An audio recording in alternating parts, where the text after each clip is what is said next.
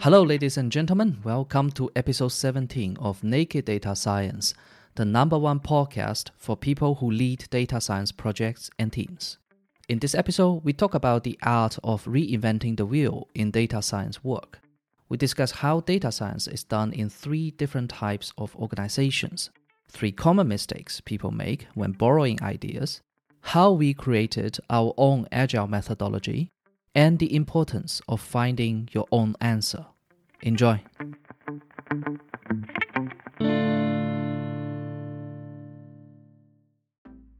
Hello, ladies and gentlemen. Welcome to another episode of Naked Data Science. This is Hao. And I'm Nima. What are we going to talk about this time? Today we want to talk about reinventing the wheel, or actually situations where we might end up reinventing the wheel when working on data science projects. There are many fields who are close in work to what we do in data science or data-driven problem solving. There are disciplines that have been facing similar problems, similar challenges. For instance, software engineering is one of the closest relatives to data science, and in a lot of organizations somehow mixed with it. That's what we want to talk about today. We want to talk about opportunities to learn from other disciplines in data science, as well as what we need to be careful about when applying or using solutions that have been found in other disciplines. Yeah, I can certainly relate to that. One of the first examples coming to my mind is on the estimation side. It's quite well known in software engineering that there is a lot of uncertainty around any kind of estimation. So that's why you have all kind of estimation methods or approaches like planning poker or the story points and this kind of thing. We talked about this several times before in the show that the same kind of uncertainty in planning and estimating also happens in data science, but probably a lot more than how it happens in engineering. So this is definitely one field that is worth looking into if you are working in the field of data science. However, there's something there that you really need to keep in mind. A lot of times across different disciplines or fields, you might have similar enough challenges. And one simple approach is to say, okay, let's just take the solution that was found in the previous field and then use it in this new field and see how that works out. If we just follow that, and it should work. Kind of, but then with 2 caveats. One is that you should really pay attention to why the solution was done in a certain way. You'll probably see some motivation that might or might not apply to the new field. And second thing is that if you take the practice from another field, then I would say it's an art rather than a science to know, okay, how much do we keep following the exact way of how things were done in this other field versus how soon or what we start tweaking to see if certain things work. Because if you start tweaking too early, you haven't learned enough about why certain things work before, and just human being human, quite often people need time to adopt to certain things, especially if certain changes are not originating from them. On the other hand, you also don't want to get stuck in repeatedly doing things that are not working again and again until it's too late. I think you mentioned an interesting point of looking at where the commonalities come from. From that point of view, you can see there are a lot of fields that deal with problem solving under uncertainty, dealing with complex systems, and typically with solutions that are made by groups of people. This is what is happening in most data science projects. And that's where you can also trace back potentially the principles that are fueling these practices and thinking about the fundamentals that are aimed at by those practices and see how they can be then adapted and adopted in specific ways in data science or data-heavy projects. I think the history is also kind of interesting here. At the beginning, the field that maybe mostly shaped or was viewed as closest to data science was just research and development. It could be either industrial R&D or academic research.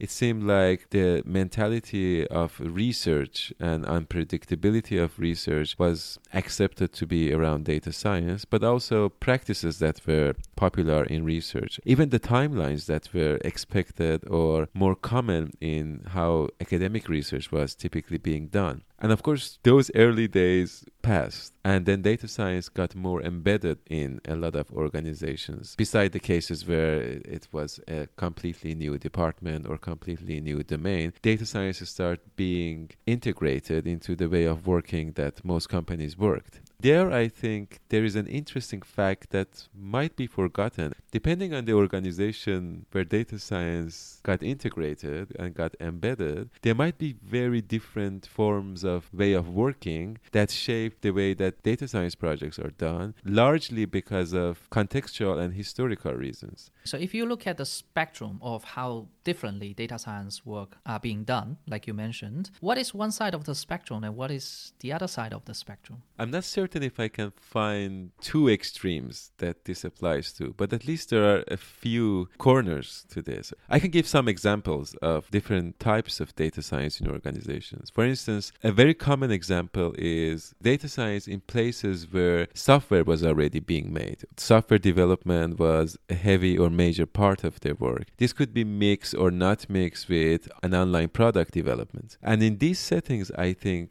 a lot of practices that were common in software development were also shaping how data science work was being done. And of course, a lot of them make a lot of sense. For instance, Agile is one of the more common frameworks and ways of working that shapes data science work. And a lot of thinking there is applicable or is consistent with, at least the principles are consistent with how you can approach complex problems in data science as well. The basic principles of moving in small iterations, getting quick feedback, preferring action and learning over long-term planning are also useful practices for doing data science projects. On the other hand, in some places which were more product focused and maybe not even super heavy on the software side of things, you can see that design thinking and design practices might have shaped also the way that data science projects or data heavy endeavors are led. So a lot of meetings with post-it notes on the wall. I know it's a stereotype, but at least that kind of culture is what I'm trying to capture with this.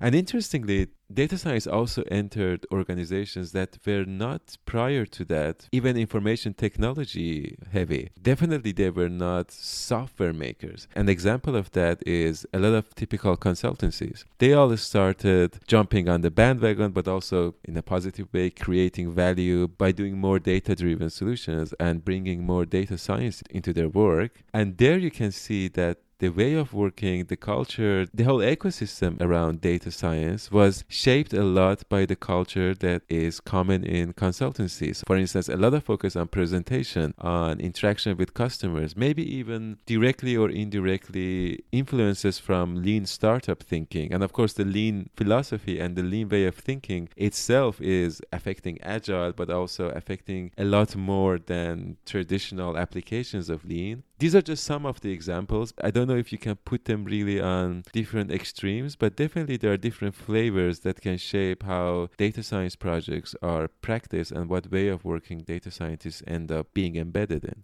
And we certainly also have tried different things and try to incorporate different mental models or best practices from other disciplines when leading our own teams. I think what really helped me is a couple of things. One is that you always want to get multiple perspective, never just read one book. So for example, if you are interested to adopt some kind of agile software development methodology, don't just read one book about Scrum. Read a couple of books that have different perspectives on agile methodology. Talk to different kind of companies because that will give you different perspectives. And after you have done this, after you have read 3-4 books or talk to 5-6 different people, you start seeing a pattern, some commonality in what they tell you about what is working and what is not working. And it will be super valuable if you take that and then combine that with your understanding of your organization, the expectations on your team, and how people usually work together, and the type of challenge that your team is facing. That is something I can definitely suggest. If you are trying to borrow something from another field,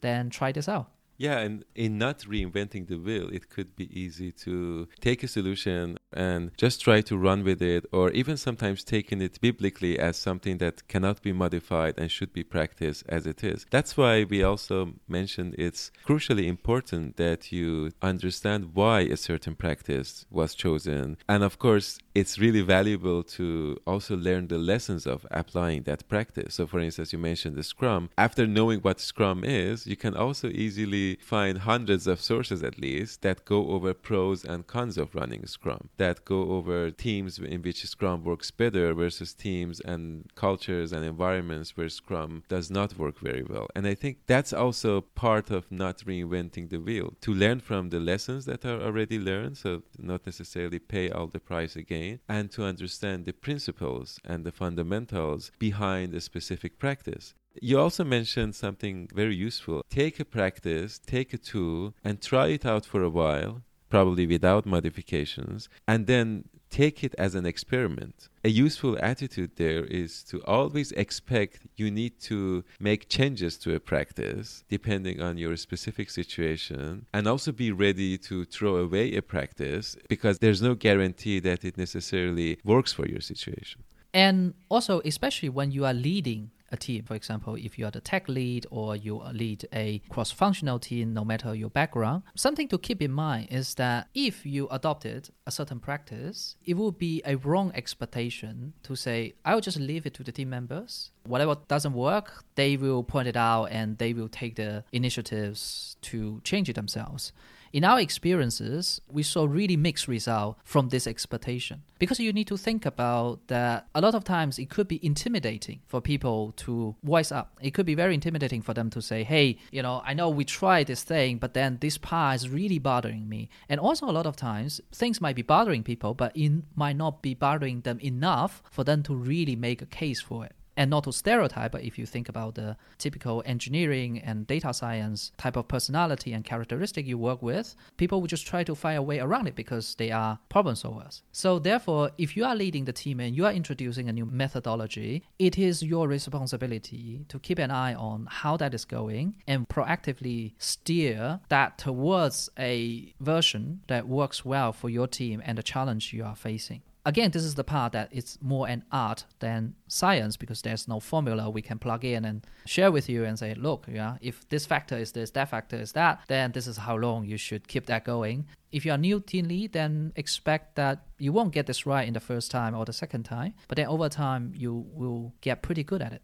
It's useful to measure two things at the same time. One is maybe a black box way of looking at your team. So you adopted a new practice. It's helpful to take a distance from your team, look at the output of your team and see how things are moving there. But on itself, it can be a bit short-sighted as well. Definitely, it's a more complete picture of everything if you also directly check on your team, gathering information from people proactively about how they are feeling with this way of working. What do they think are the drawbacks of this way of working and the benefits of a specific tool or practice that you adopted? It's interesting that the people side of things is also a focus on these related disciplines. For instance, agile software development focuses a lot on the happiness of people, but also the relationship between people. Even in lean manufacturing, but definitely in lean way of thinking, there's a lot of emphasis on what motivates people and how different teams perform with different levels of motivation. And that's what we also mean by taking a look at the wheels that have been invented and learning from their lessons. These principles are sometimes so fundamental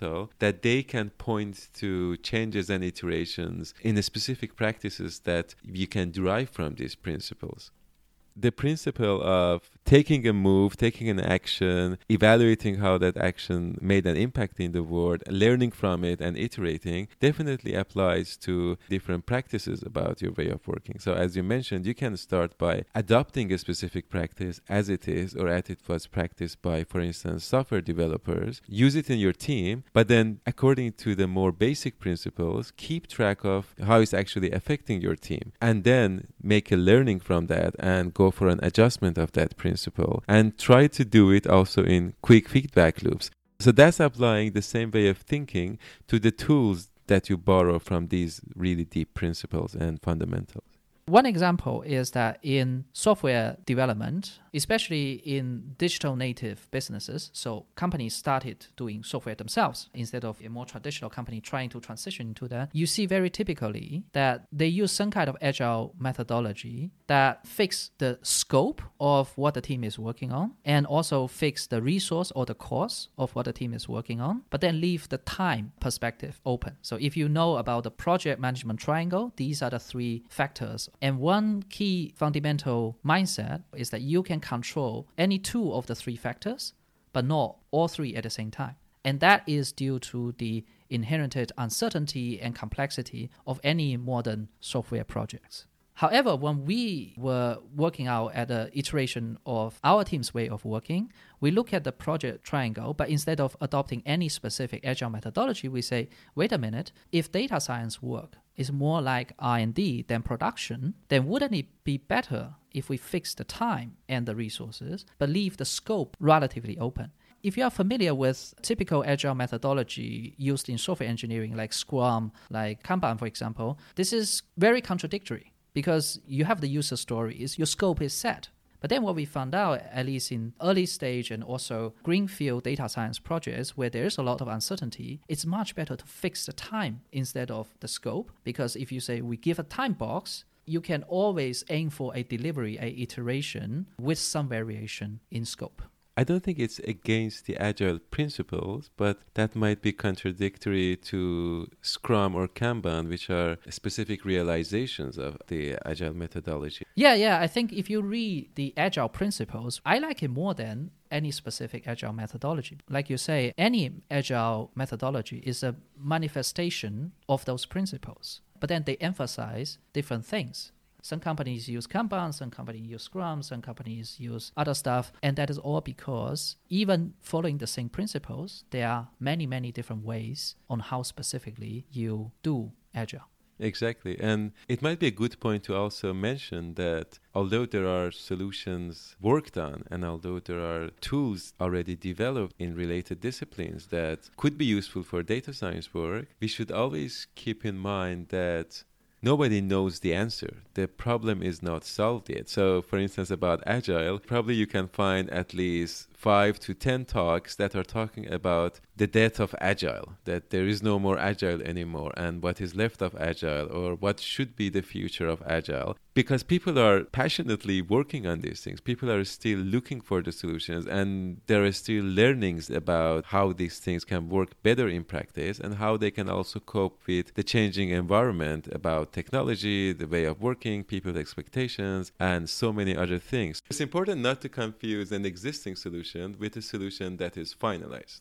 Technology also plays a big part. Just like how much the change in technology enabled DevOps to become something that changed how a lot of companies do things, how a lot of companies build their softwares, but then the way of working tend to change a lot slower than the technology. And that makes sense because there is a certain cadence how fast people can change. There is also identities and self-image people build around the role they have, and a lot of them are also based on how certain things are done in their team and in their organizations, in their daily work. That's why things always tend to change slower. Meanwhile, as a team lead, if you are leading a data science team, but even if you don't have the official role of a lead, you can still raise questions, you can still make suggestions, and you can still look at how you are doing things and point out, hey, everyone, this doesn't seem to make sense anymore. Shall we just change that? I think that doesn't happen and it's not easy, especially when it's not your job to do it. It's already very difficult, even if it's your job to do it, right? But then there were quite a few times that we got suggestions and we got feedback like this from our team members, and those are very valuable. We try them out in different ways and it usually works quite well.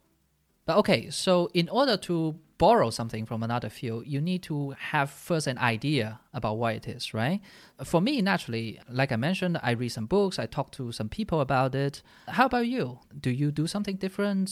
What is your way when you start looking into a new field and see if there's something you can borrow? There are fields which we got already involved in. For instance, experience in software development, working in places where software development was kind of the main task. Naturally, then you got just exposed to a lot of topics by following what are the main problems or main concerns for one domain. The other way I end up finding about related fields or related practices is typically kind of a search process when I'm looking for solutions toward the basic fundamental, and I realize after a while that it seems like that this discipline is also mentioning this term or talking about it. The surprising case was actually design thinking and design principles. So I never went really deep into design as a field to study or really understand the main theories or the main ways of thinking in design. But then once I was exploring other fields who have thought about what are the most important questions, I started running again and again into articles and books and resources related to design.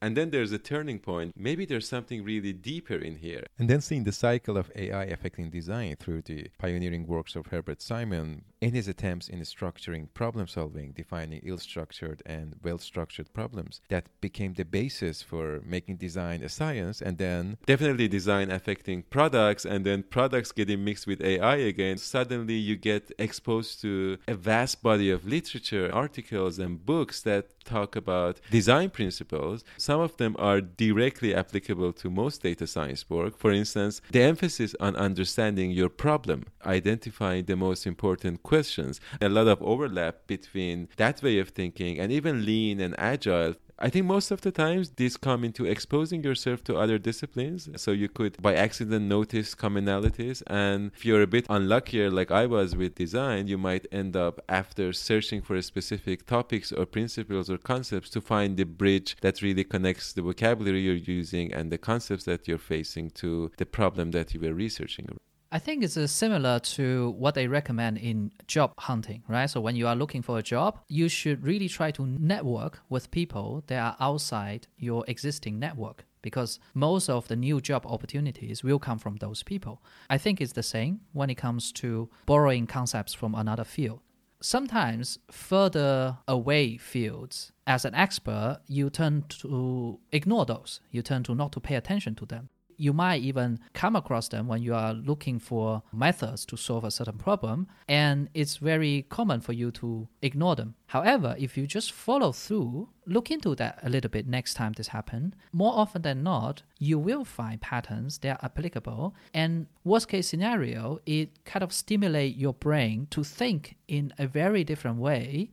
And that in and of itself, a lot of times also help you to get out of whatever you got stuck on. Yeah, absolutely. And there might be even more obvious blind spots depending on what you're more familiar with. For instance, version control or a lot of other best practices that are just standard in making software these days might be still not the most familiar practices for consultancy who's doing data science, or even for some people who have a rather deep statistical background and are into analysis. The software development related techniques might not be the most familiar. This also applies in project management, projects that deal with groups of people who are making some sort of software. And in most of data science, we are building some sort of software. And if you look at some books from, for instance, 1990s that talk about typical mistakes in software development, there are still practices and examples that happen daily in a lot of data science projects. Let me just name 3 of them to you, and you can see how often we face these things. Jumping into coding. So basically not paying enough attention to designing and to thinking about your problem before coding it. Shortchanging quality analysis in favor of development. And the third one, silver bullet syndrome. None of them have gone away. And it's a shame if you're starting as a data science lead, even as a data scientist, and you don't have access and you don't take advantage of learnings like this that have been available before. Another one that I think is really worth mentioning, and we've seen it creep into our work time and time again, is the concept of technical debt that is rather well studied in software development. And in different shapes, and maybe even in more wicked shapes, it enters data science work as well. Yeah, I think this is another example of how human history is just things happen again and again. Nothing under the sun is new, and everything happened before. I guess this is a good time to close this episode, tradition of the show. If you are going to give one practical advice to our audience that they can take action on tomorrow based on everything we discussed, what would that be? My takeaway this time would be focusing on practices that you've adopted from other fields. Go back to the roots and to the reasons that some of these practices were introduced and see how much they really apply to your work. Think about them as experiments and ideally define some way of measurements that enables you to compare different practices and different ways of working. Definitely don't take them for granted and question their roots. On my side, I would say ask one colleague or someone in your network that you trust and feel comfortable with, who is not a data scientist, and say, hey, I'm interested in your field. What do you think is the most important concept that me or most data scientists wouldn't know that actually can be very valuable for us to know? And I think you will like the answer a lot. So that's it. That's the end of this episode. Thank you for listening and see you next time. See you next time.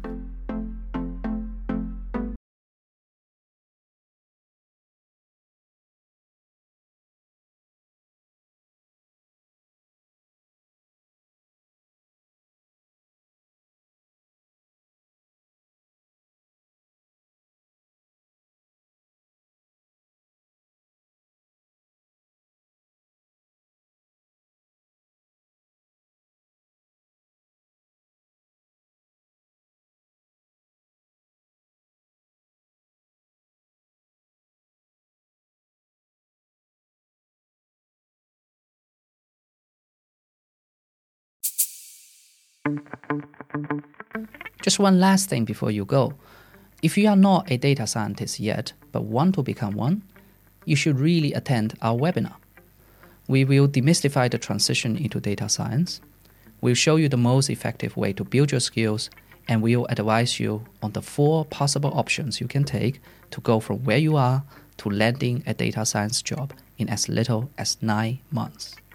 Find out more at nds.show/webinar. That is nds.show/webinar. All right, that's the end of this episode. Have a nice day.